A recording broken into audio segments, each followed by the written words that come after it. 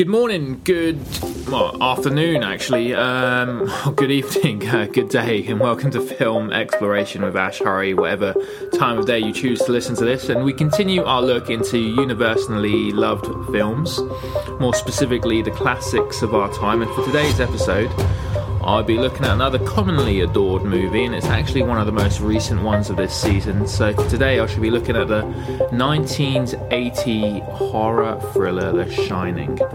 Adapted from a novel written by Stephen King and directed by the very pedantic Stanley Kubrick, and starring Jack Nicholson, Shelley Duvall, and Danny Lloyd. So the story's quite simple. It's a rather ordinary family at first glance travel to an isolated hotel, the Overlook Hotel, where Jack is hired as the caretaker during the winter months, where the hotel is absence of business and just general life. And throughout the stay, Jack is trying to work on a book, but there seems to be some kind of ominous presence at the hotel that soon turns Jack violent, even against his own family. On top of that, his son, Danny, has what we call the Shining, this ability to communicate to other people with the same ability without opening his mouth, chatting through their minds, so to speak. But with that ability comes awful thoughts of actual violence, past and present, that haunts him at his stay at the Overlook Hotel. The material, the story, the plot screams out Stephen King, an isolated place, a writer has a profession, and some kind of supernatural yet quickly acceptably kind of ability for the child or a character in the story. Now, Stephen King does this various times and time again with his stories and still manages to gain and entice interest on a global scale. The master of mystery, or the king of horror as he's commonly known, is the most successful writer in American history. He's in the Guinness World Records for most books adapted into films by a living author. I think it's safe to assume that everybody knows who Stephen King is. The best film in the world, according to IMDb, the highest rated film ever in the history of films, was written by him, Rita Hayworth, and The Shawshank Redemption. Now, as a struggling alcoholic, as he once was in the late 80s, early 90s, now completely sober, we have his trademarks in his novels, like that I mentioned earlier. So, like I said earlier, they're usually set in a remote location or a singular location, like, of course, The Mist, all happens in a supermarket, or Gerald's Game happens mainly in a bedroom, or Shawshank Redemption, all in a prison itself. The other trademark I mentioned was the professions of the main characters are usually writers, like Stephen King himself, like Jack in The Shining, or John Cusack's character in 1408, or James Caan in Misery. And the other trait is this supernatural ability that his characters seem to possess in the movie. Usually these people are good, and usually they are children, like Danny in The Shining, or John Coffey in The Green Mile, or Carrie, who has telekinesis. So you can clearly see that Stephen King has a style, and for something that is quite repetitive in terms of protagonists' profession, abilities, and location, Stephen King still manages to write stories time and time again and still become a successful author on a global scale.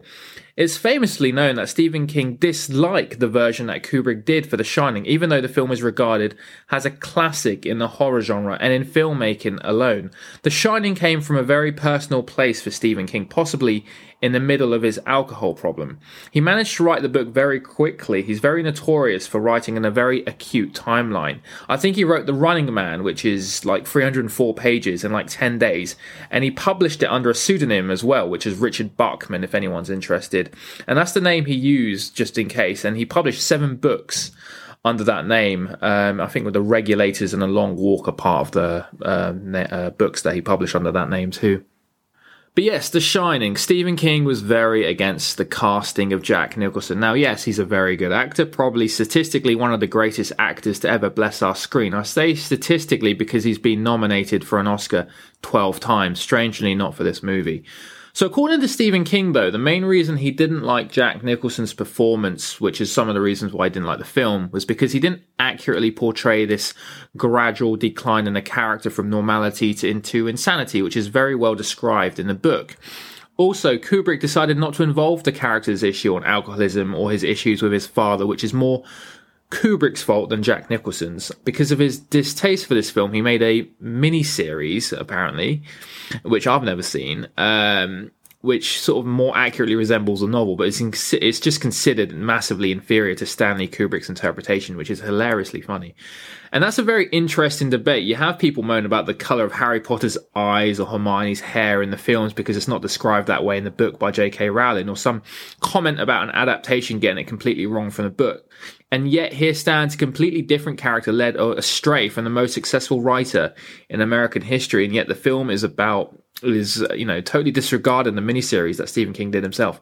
I doubt many people knew that there was a miniseries that existed about The Shining. Most people just stick with the movie that Kubrick did. It's because it wasn't well received, and yet it was so accurate to the book. I mean, it couldn't have been more accurate, and thus the Shining debate comes in handy when people bitch and moan about adaptations not staying true.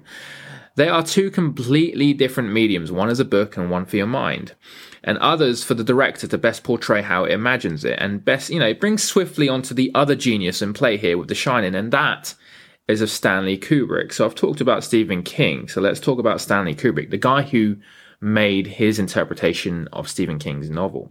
So the man, he's only directed 13 full feature-length films over 46 years, and is still regarded as one of the best directors of our times. Of the 13 films he's done, 9 of them appear in the latest edition of the 1001 Movies Before You Die, giving him the best director period because he's got the best percentage. Only 4 of the 13 films he didn't make it into the cut. The Shining, of course, did. He was considered by many as quite intelligent, a genius, despite his early upbringings of bad grades and rebellious tendencies. With those 13 movies, many regard 2001 Space Odyssey, where he teamed up with Arthur C. Clarke, another famous writer, and created what is regarded as, according to many critics, is the best film ever made. In fact, all of his movies besides 2 are taken from famous novels: Eyes Wide Shut, Clockwork Orange, 2001 Space Odyssey, and of course The Shining.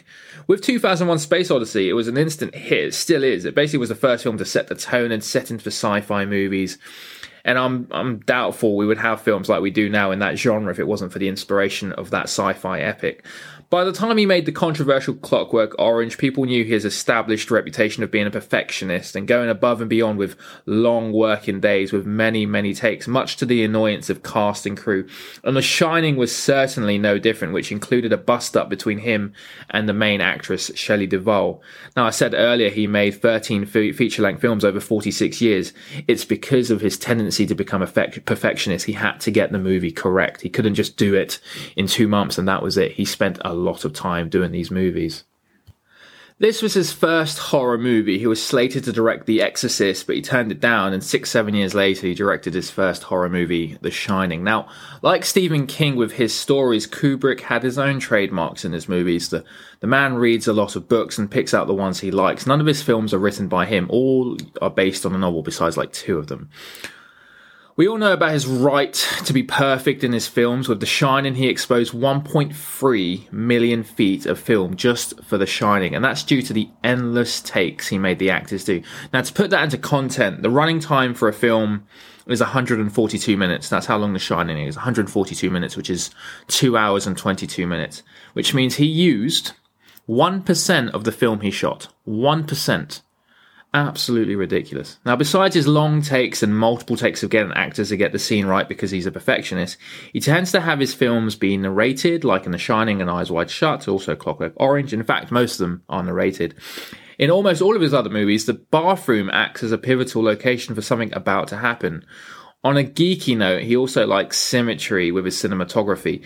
Not as much as Wes Anderson does, but nonetheless, he usually has a shot of the camera going down long lengths of parallel walls or barriers, like in Full Metal Jacket or The Computer Room in 2001, and in The Shining when Danny is riding around the hotel, all shot in complete symmetry. And then again at the end with the maze as well, which, by the way, wasn't actually in the book at all, which is quite interesting. So the man was a freak of nature, and his 13 films have been radical in the development of Hollywood and the understanding of how to make a film. The making of his films acts more as a teaching now than a finished product. The procedures he would go through to make sure the film was perfect, it was truly motivating and somewhat disconcerting at the same time. Despite its perfectionism, it both acts as efficient and not so efficient at the same time. So The Shining took 5 years to make. This was nothing compared to Full Metal Jacket, which took 7 years. And his last film, Eyes Wide Shut, with Tom Cruise and Nicole Kidman, took 10 years to complete, which is why he only did 13 films in 46 years. So there's a shot in the movie where blood pours out of the lift door, if you remember The Shining. Now, he only shot that scene 3 times, which sounds fine, but in fact, the scene took 9 days to set up. That means they spent 27 days doing that one shot, which is like, it takes up, seconds in the movie. Not even 15 seconds, I would say. The Shining was a difficult shoot indeed. There is no secret. Both the stars, Jack Nicholson and Shelley Duvall, have openly expressed their resentment for Stanley Kubrick, simply stating that he got all the credit for this film. They said that the crews and actors worked just as hard as anybody else. He thinks Shelley Duvall, and I think this too, deserved an Oscar, and he said it's probably the best performance by an actor ever in a film, with the long hours she did and just the demand it took. She apparently suffered from nervous exhaustion throughout the film, and she got physically ill and even had hair loss problems during the shoot of the movie. Angelica Houston, who plays Morticia in the Addams Family, is a great actress. She was living with Jack Nicholson at the time, and she would say that he would always come back late during the shoot of The Shining and just collapse and go straight to bed and then wake up, grab something and go straight out again. And that was that sort of intensity during the shoot of The Shining. Now, despite the long hours and multiple takes, Jack Nicholson claims he had a good working relationship with Kubrick. It was Shelley Duvall that Kubrick picked on with the most, which is evident from the documentary on the making of The Shining. He would shout at her, tell everyone that she's wasting everyone's time on the set. And she later reflected that he was probably pushing her to her limits to get the best out of her, kind of like in Whiplash, that sort of metaphor. And that she wouldn't trade the experience for anything, but it was not something she'd ever wish to repeat. Despite his reported abuse of Shelley Duvall on set, Stanley Kubrick actually spoke very highly of her abilities in interviews and found himself quite impressed by her performance in the finished film. So, look, let's talk about The Shining now we've established the geniuses behind the work of this classic movie, the hard-working actors, the perfectionist director, and the most successful writer in the history of America. So, Kubrick apparently drops hints of his alleged moon landing fake film that he did for the government. So he directed 2001 Space Odyssey in 1968, which was a year we went to the moon. And NASA were impressed, and the theory goes that they hired him to shoot the moon landings the year after. Now, I don't know if that's true. I believe we went to the moon, but that's the theory. And he never talked about it afterwards, and apparently he drops clues in The Shining about the truth of the moon landing. Whether or not he did or not, we don't know, but if you can see the clues for yourself, then you can make your own judgment. I won't spoil it here. So The Shining had a massive budget. It was $19 million, which is absolutely huge, considering the cast is 3 people and it's set in one remote location. The film did well, ended up doubling its money, but like I said in previous podcasts, classic films don't tend to do well at box office. Instead, they leave a legacy of its brilliance when time does its thing. It's rated number 63 on IMDb's top 250 best films ever made, and it wasn't actually nominated for any Oscars, which isn't uncommon at all when it comes to horror movies. Horror movies rarely get any recognition at the Oscars. I think only one film has won Best Film that is considered a horror, and that's Silence of the Lambs. That was at 1990, I think. And I think only 5 other films have been nominated that is considered a horror. More recently, Get Out a couple of years ago. I explained this whole horror genre Oscar thing on my Exorcist podcast. You can find that in season 3, I want to say. Yeah. So the film is known for its famous quotes. Here's Johnny, which is actually an American cult quote from a TV talk show host with Johnny Carson. Now, Stanley Kubrick had no idea about the line, seeming he was living in England at the time, so he wasn't watching any American television. And also because the line was completely improvised by Jack Nicholson. He almost didn't use it in the final film. Imagine that. But most of the iconic scenes in the movie aren't in the book, including the Here's Johnny line, Dick being killed, Jack using an axe. In the book, he uses a mallet. The maze isn't even in the book. All work and no play makes Jack a dull boy. That scene isn't in the book. The kissing scene between Jack and the dead naked woman, the two sisters talking to Danny are not mentioned in the book at all. The bloody deluge spilling out the elevator, the film, the shot that took 27 days to shoot, wasn't in the book. Danny riding around in his tricycle, Jack freezing to death at the end, that's not in the book. The hotel still standing at the end in the film is not in the book at all. Just shows the mind of Kubrick was at play here, and he used a skeleton-based story from Stephen King's novel, and he fleshed it out to create his masterpiece. So, with the axe hammering down the door, which in the book is actually a hammer or a mallet, they predicted that Jack Nicholson would struggle with the door, and they wanted him to take some time to break the door down for the suspense bar, just for the movie. But they didn't know Jack Nicholson was a trainee fire marshal, so he actually got through that door in like a matter of seconds. So they had the production team build a stronger door, and that's the door you see in the movie. And that scene where he's hammering the door, when it swipes left and right every time he's hammering the door, was shot by Kubrick himself. He was behind the camera for that shot. So for a horror movie, this movie technically only has a very limited amount of deaths for a movie considered a horror. It only has 2 deaths in the whole movie. The whole reason Kubrick deviated from the original novel in a massive way was because he said it was sloppy. He called Stephen King's novel sloppy, Jesus.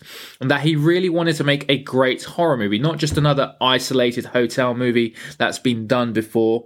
And he was right. He made a masterpiece, and this film is still remembered as it's considered the best horror movie ever made. And for a horror, which only has one real death in it, which is Jack at the end, it says a lot about its execution.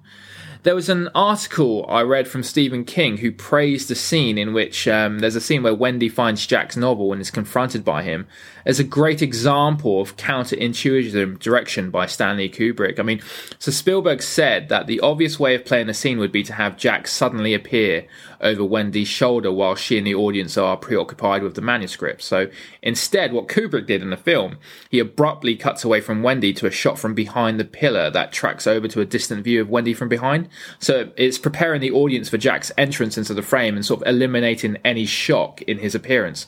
And Spielberg noted that Kubrick's unusual way of filming and editing the scenes had 2 benefits. One, it allowed the remainder of the sequence to maintain tension without a moment of relief that would follow from a shock. And the second reason is by avoiding a surprise at that moment, Kubrick saved the bigger scare in the film for the murder, in which Jack's sudden appearance does come as a shock. And the film, of course, is a classic. It plays on the themes of isolation, something we know a lot about at the moment, and a state of mind because of it. And the ending suggests that Jack is actually a reincarnation of a guest or employer of the Overlook Hotel. This further suggests stronger themes of running away from darkness, and that true darkness will always find you. It might even explain why his kid has a psychic ability. I mean, the truth is you can never run away from your past, even a past that was from another life. And that's exactly how the movie opens, them approaching an isolated place, the freedom to express himself, but instead the Overlook Hotel, which is built on an Indian burial ground, has other suggestions. Like Danny, the little boy, some buildings can also shine to show you the evil deeds that happened in the world. From the film, we realise maybe that Jack was always the caretaker of the Overlook Hotel, but that's up for interpretation. A place built on the sacred lands of the Native American Indians that were slaughtered by white expansion. Blood will always be spilt here in some form or another.